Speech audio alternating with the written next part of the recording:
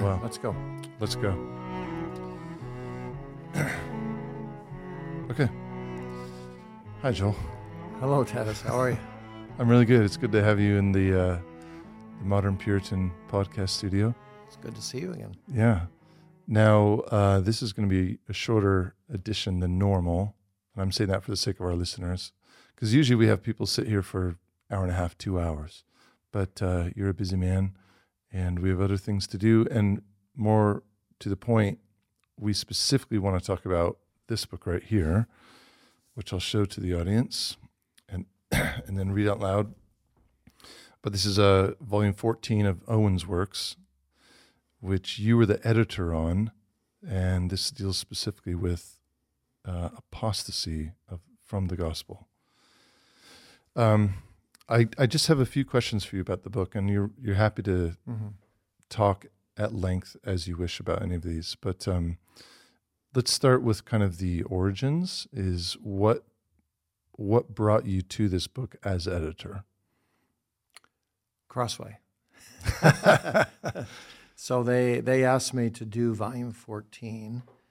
They're actually doing a 40-volume work of Edwards. Of Owen. So the 40 volumes include the 16 original volumes that The Band white of and Truth. green covered? Yeah, Band of Truth have done, and the 7 volumes of Hebrews.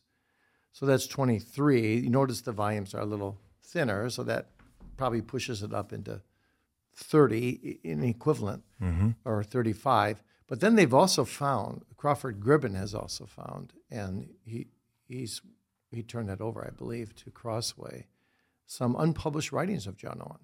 So that's very exciting. Yeah. But the second reason why they're doing this set is because they want to publish every work of Owen in a very professional style with the apparatus of footnotes, so that when you read Owen and you come across a figure, a name, a difficult word, that's footnoted. So that was part of our task. I say our task because Ian Turner assisted me quite a bit to come up with the right modern equivalent, and also to say he references a certain person, probably a couple hundred times, then you don't only just write the person's name in full and the dates of their birth and death, which need to be done, but you also explain in a sentence or two who this person is and why, how it relates to this particular passage. So it makes Owen easier to read, and you understand him more in the context. And then they wanted a 70-page, I think it was 70 pages, introduction. Like, why did Owen write this book? What's he actually saying? And in Apostasy, particularly, they wanted the historical context. Who is he writing against? And why is he doing this? So going back to the definitions that are footnoted, are those contemporaries of Owen's, his interlocutors, are those words that we would today consider archaic, or maybe the meaning has changed a bit? It's twofold. It's archaic words, but it's also just difficult words Owen's a pretty complex writer, so sometimes he uses words that are still in the dictionary today, but nobody knows what they mean, or very few people know what they mean. So we're just trying to help the reader that way. Yeah, you mentioned a particular individual who's mentioned a few hundred times. No, not a particular individual, but I mean, there's a couple hundred names here in the footnote apparatus now of explanations of who people are. Does that include? So here's Julian, for example, 331 to 363, a Roman emperor, and there's a whole paragraph that we put in there about who he is. Okay. So there's, for example, some of the church fathers might be mentioned, or Sure, yeah, even other contemporaries of Owen's that people might not be familiar with. Yep. And does Owen use shorthand to refer to them? Was that kind of part of the task for you and Ian, was finding out who exactly he was talking about? Owen is not as difficult as some people of the era where they just abbreviate people's names. He actually gives you the full name, but doesn't tell you who he is. Yeah. And so for this volume that you did, was your main point of reference the Banner of Truth volume, or were you actually accessing original manuscripts from both? Owen? Okay. Both. So you're really looking carefully, making sure that every word of the Banner of Truth 1 is accurate and correct. Mm-hmm. And it was pretty accurate. So this is very tedious work. I was going to say, because normally you're an original writer. Yeah, but again, Ian Turner helped me quite a bit on this part, and he helped me with the intro as well. But the intro is the fun part. That's where you write you summarize what the book is saying, and you relate it to people today. Mm-hmm. So that's what we did. So Owen, when I opened the book, I thought, man, I don't know. I've read a lot of Owen. I've never read his Apostasy before. And I think this is going to be kind of boring because apostasy, but it's anything but boring. So what Owen does is he distinguishes between total apostasy and partial apostasy. Interesting. And actually, most of the book is about partial apostasy. Would we call that like nominal Christianity today, or is it different? You could. Yeah, that's one part of it. Backsliding into nominalism. But he's got the whole book is about different kinds of apostasy. When you begin to wean yourself off of your daily devotions, you're already going down the road of partial apostasy, or you're there already. And he's warning you to be full bore for Christ. Yeah. White hot flame for Christ. Yeah. The Puritan definition of zeal. And so he's got just a whole section that is just very moving, very convicting. For example, you can have apostasy, he says in chapter 11, from gospel worship.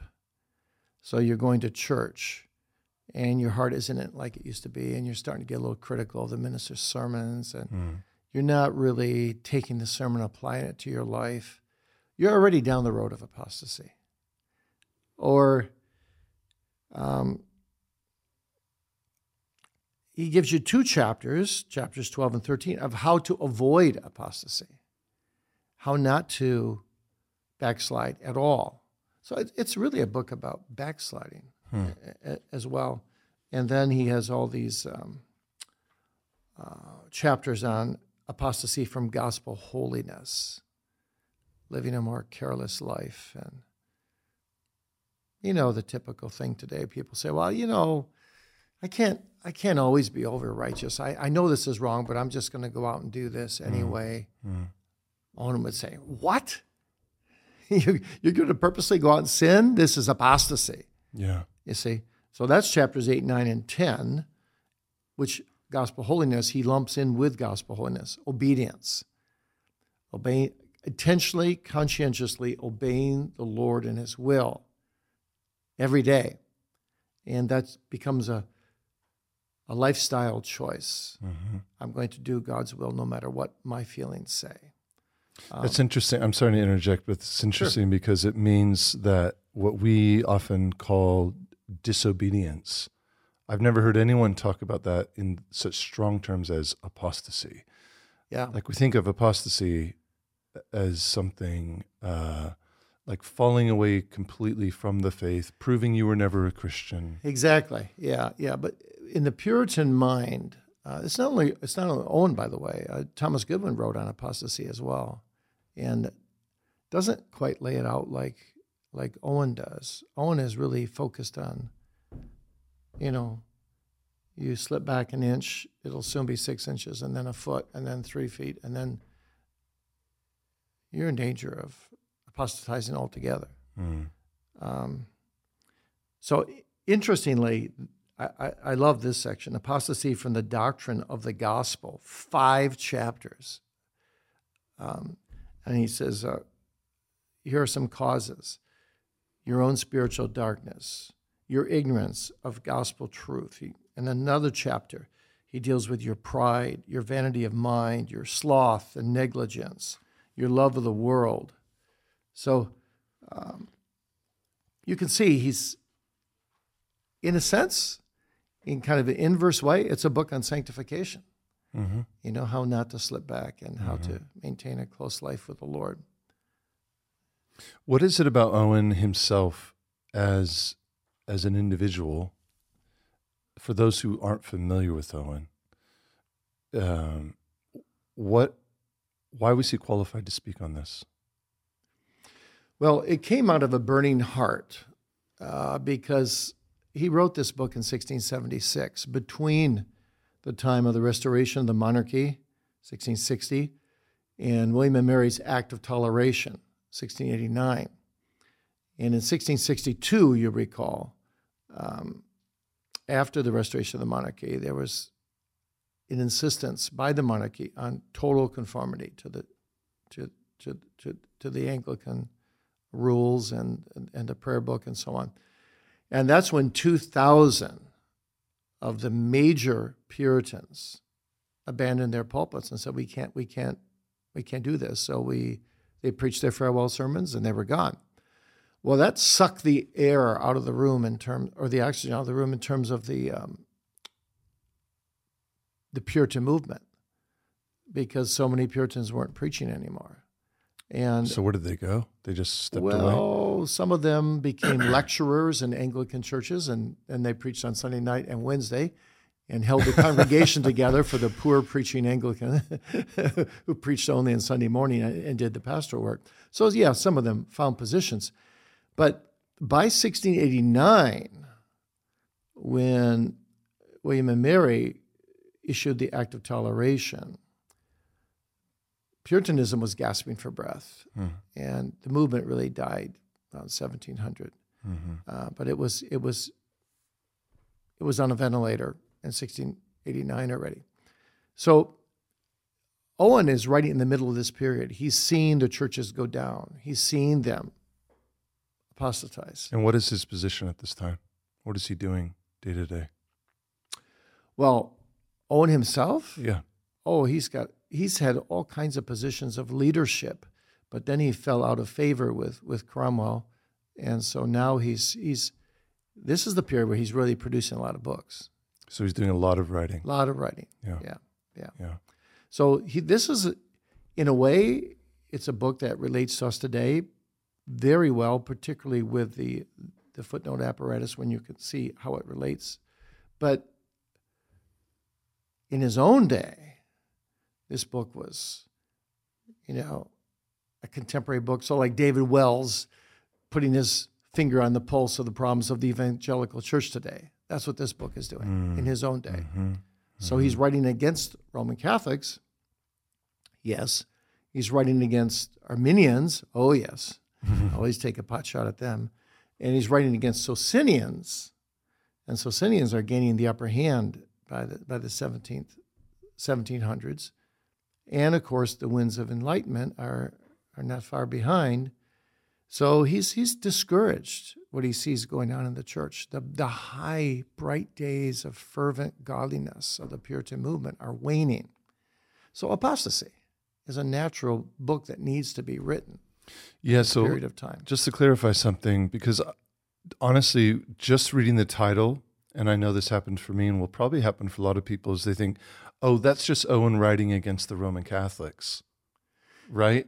Whereas it sounds like you're describing it quite differently, where, yes, he does talk about these major movements and that main church body, but actually, well, you tell me, is the majority of his time actually spent on kind of that boots on the ground, the people who consider themselves Christians, maybe they're part of the Puritan movement and within this Reformed stream? Like, he's not just going after the Catholics. No. He's going after the Catholics, Arminians, Socinians, and a little bit the Quakers. But his main purpose of the book is to shore up those who who have known what it is to live vibrant faith in Christ. Mm-hmm. Don't be moved by all these false doctrines, and don't move away from the pure gospel. Live the gospel. Hence apostasy from the gospel. Mm-hmm. Don't backslide. Be strong, even though we live in dark days today. Mm-hmm. That's the point. So by having this 70-page introduction, Tevis, and right away, I think even on page 2, on page 2 already, I'm saying Owen makes a pastorally insightful distinction between partial apostasy and total apostasy. He calls it stumbling versus falling. Mm. In his treatise, he combines his concern for the church's purity of doctrine, holiness, and worship with his skill in dealing with the inner struggles of the Christian life, the ever necessary struggle, the fight against sin, pursuit of growth and godliness, so as to leave no Christian reader self-assured that he or she is free from the danger that apostasy constantly is presenting. So he's saying it's also an experiential volume where you examine yourself. Yeah. And he's saying, are you sure you're not part of the problem? Mm-hmm. And here's how you can be sure that you will not become part of the problem. You got to stay close to the Word. You got to be in the means of grace. You got to be determined to live in gospel obedience and holiness, that type of thing.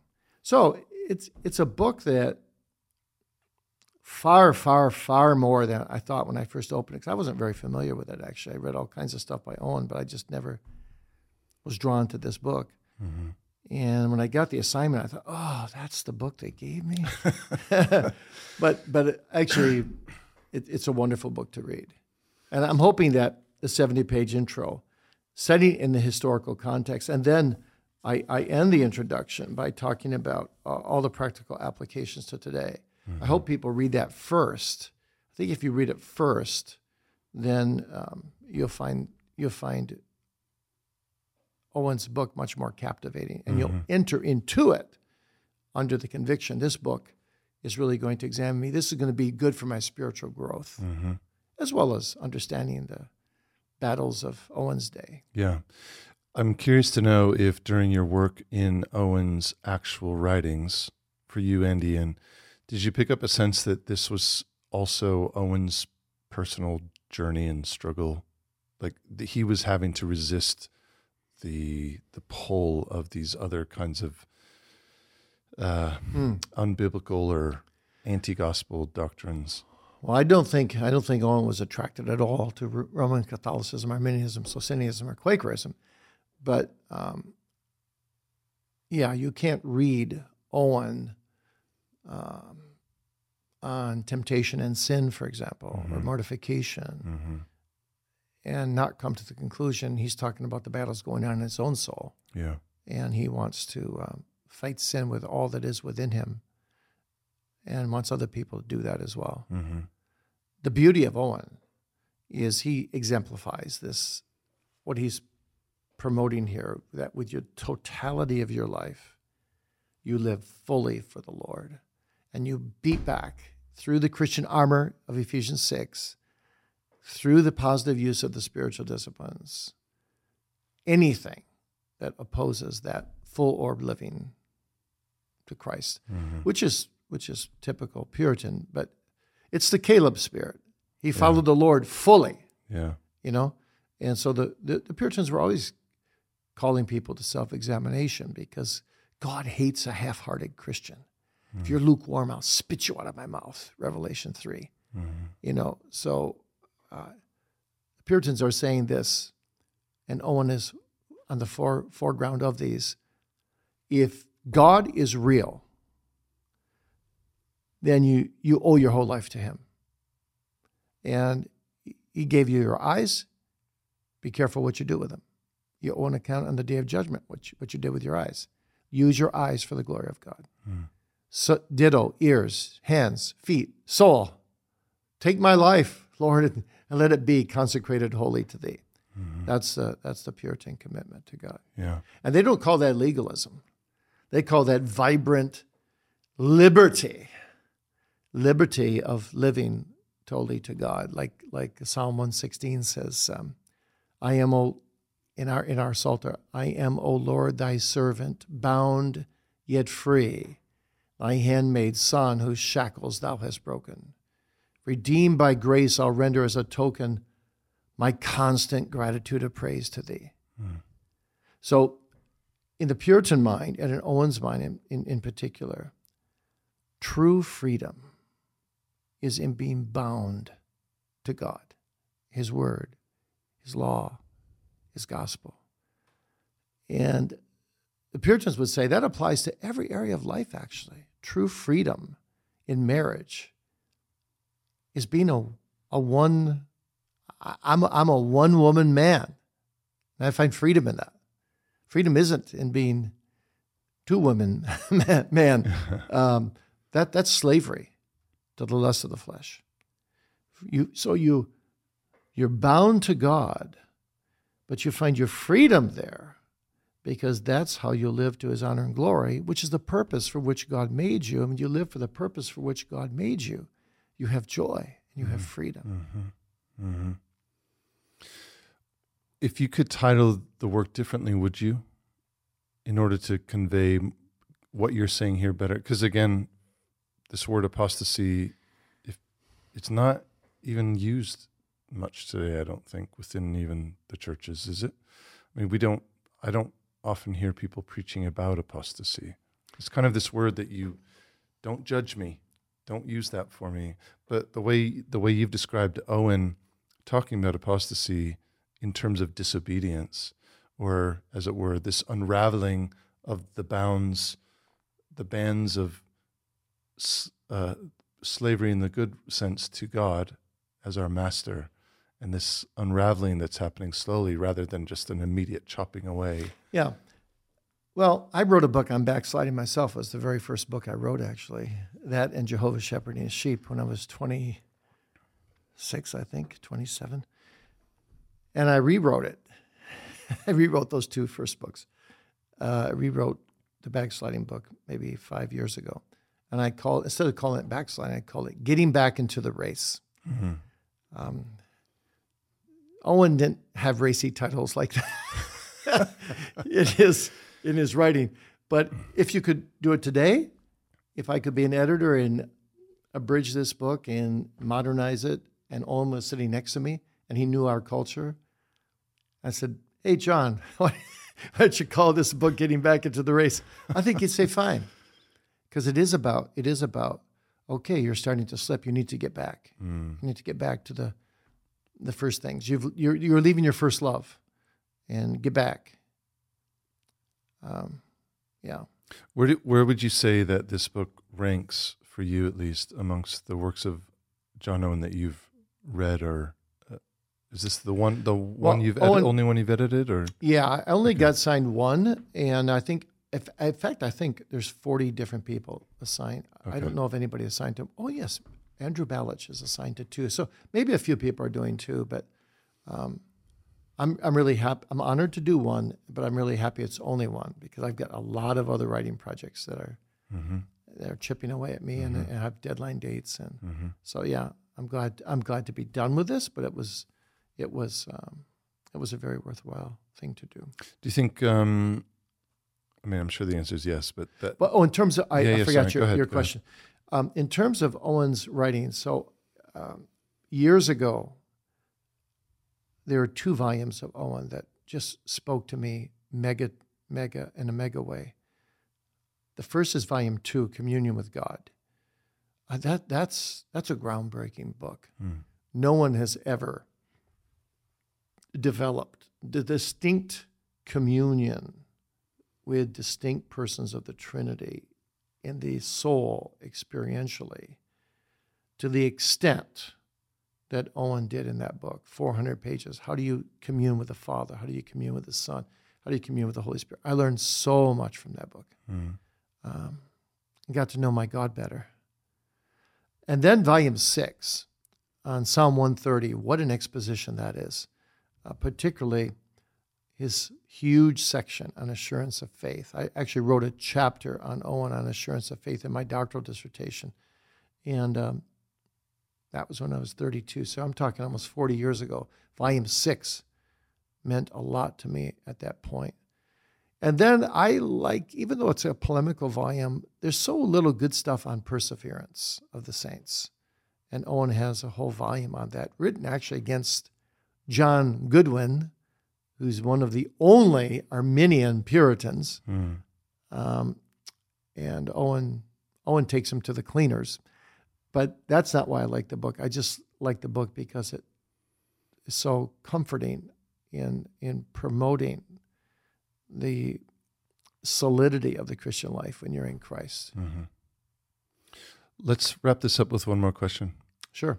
Although I'm happy to keep chatting, because this is fascinating, just what you're uncovering about this work. Will this work that you've done on this volume, or how will it inform your writing going forward? Well, I've been reading the Puritans for 56 years. I think more than anything else, it just reinforces to me, first, how few people understand the Puritans. They're caricatured so badly here.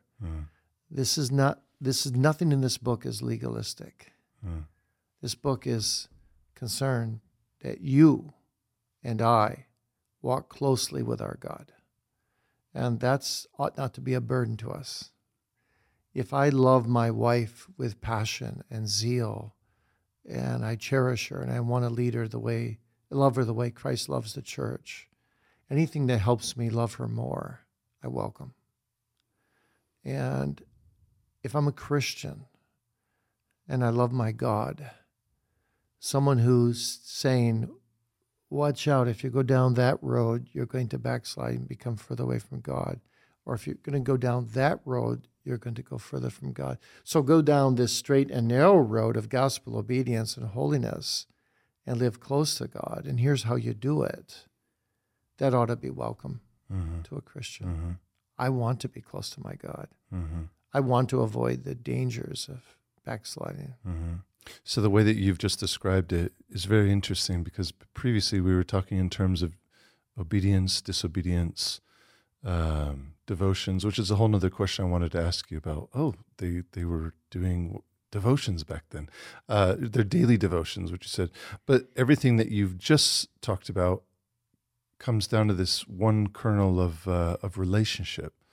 And that's really interesting. So apostasy, we can then define maybe most accurately in terms of our relationship with God. Yeah. And Owen does that, actually. You know, he takes that very frightening passage in the scripture. I call it the Hebrews 6, 4-6 passage, that you can taste the good word of God and the things of God, and even the Holy Spirit's working in you in some way.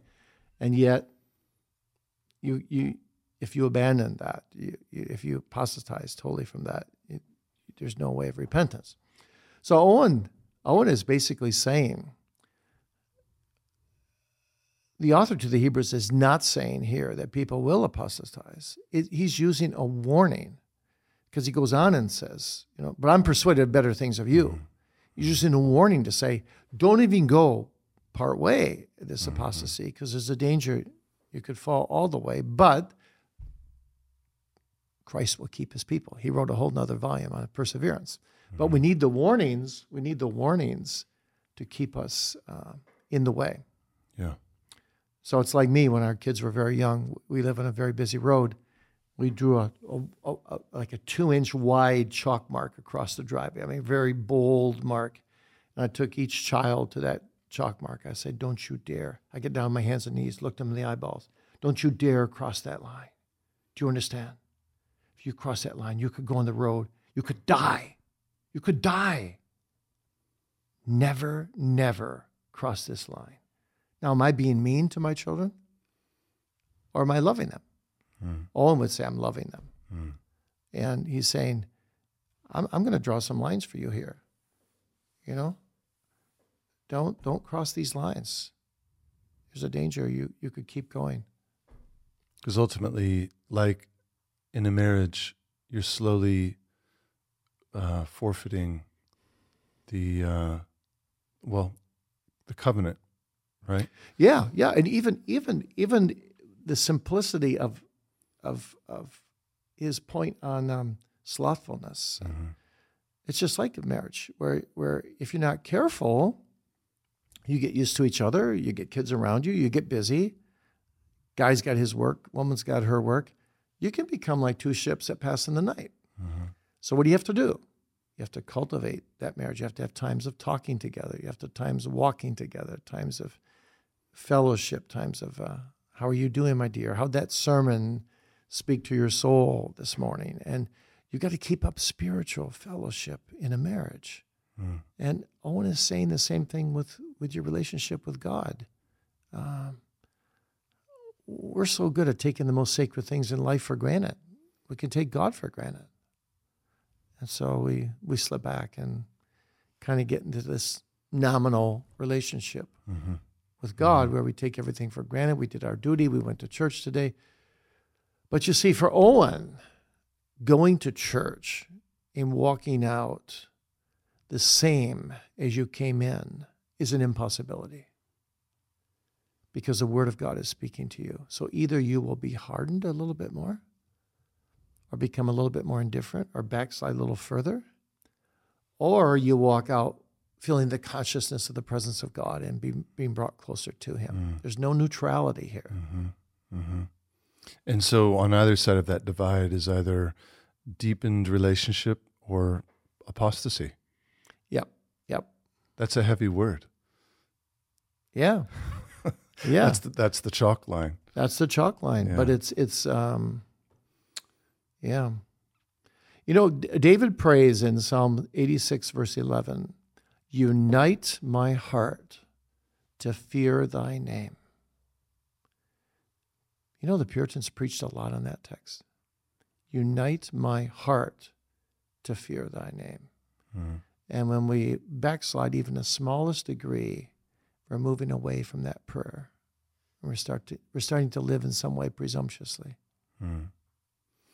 God hates presumption. God hates a divided heart.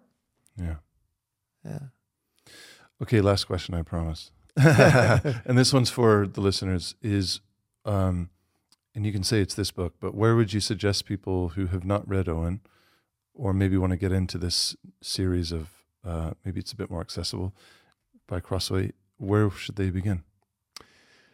Well, the moment that we're speaking together, this is the third volume out of the 40 that has been published. So they're not going in order from 1 to 40. Right.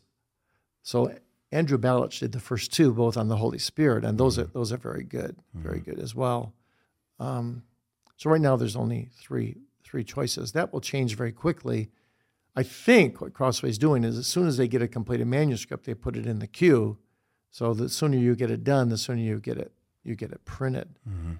But if all 40 volumes were printed, I always try to get people to begin with Owen by reading his book on temptation and mortification, that type of thing, on sin, because it's so simple, so probing.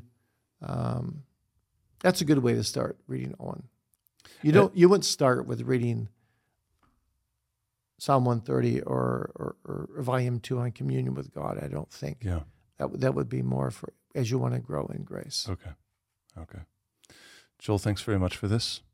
And we'll have you back for more of these because just your wealth of knowledge, 50, 60 years of reading the Puritans, I'm sure we could sit here for 6 hours and talk. Well, I love to talk about the Puritans.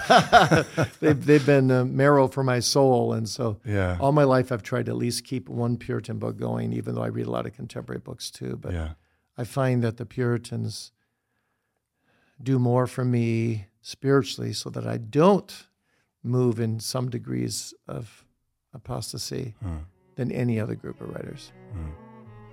Good. Thank you. Thank you. All right. Thanks, everyone.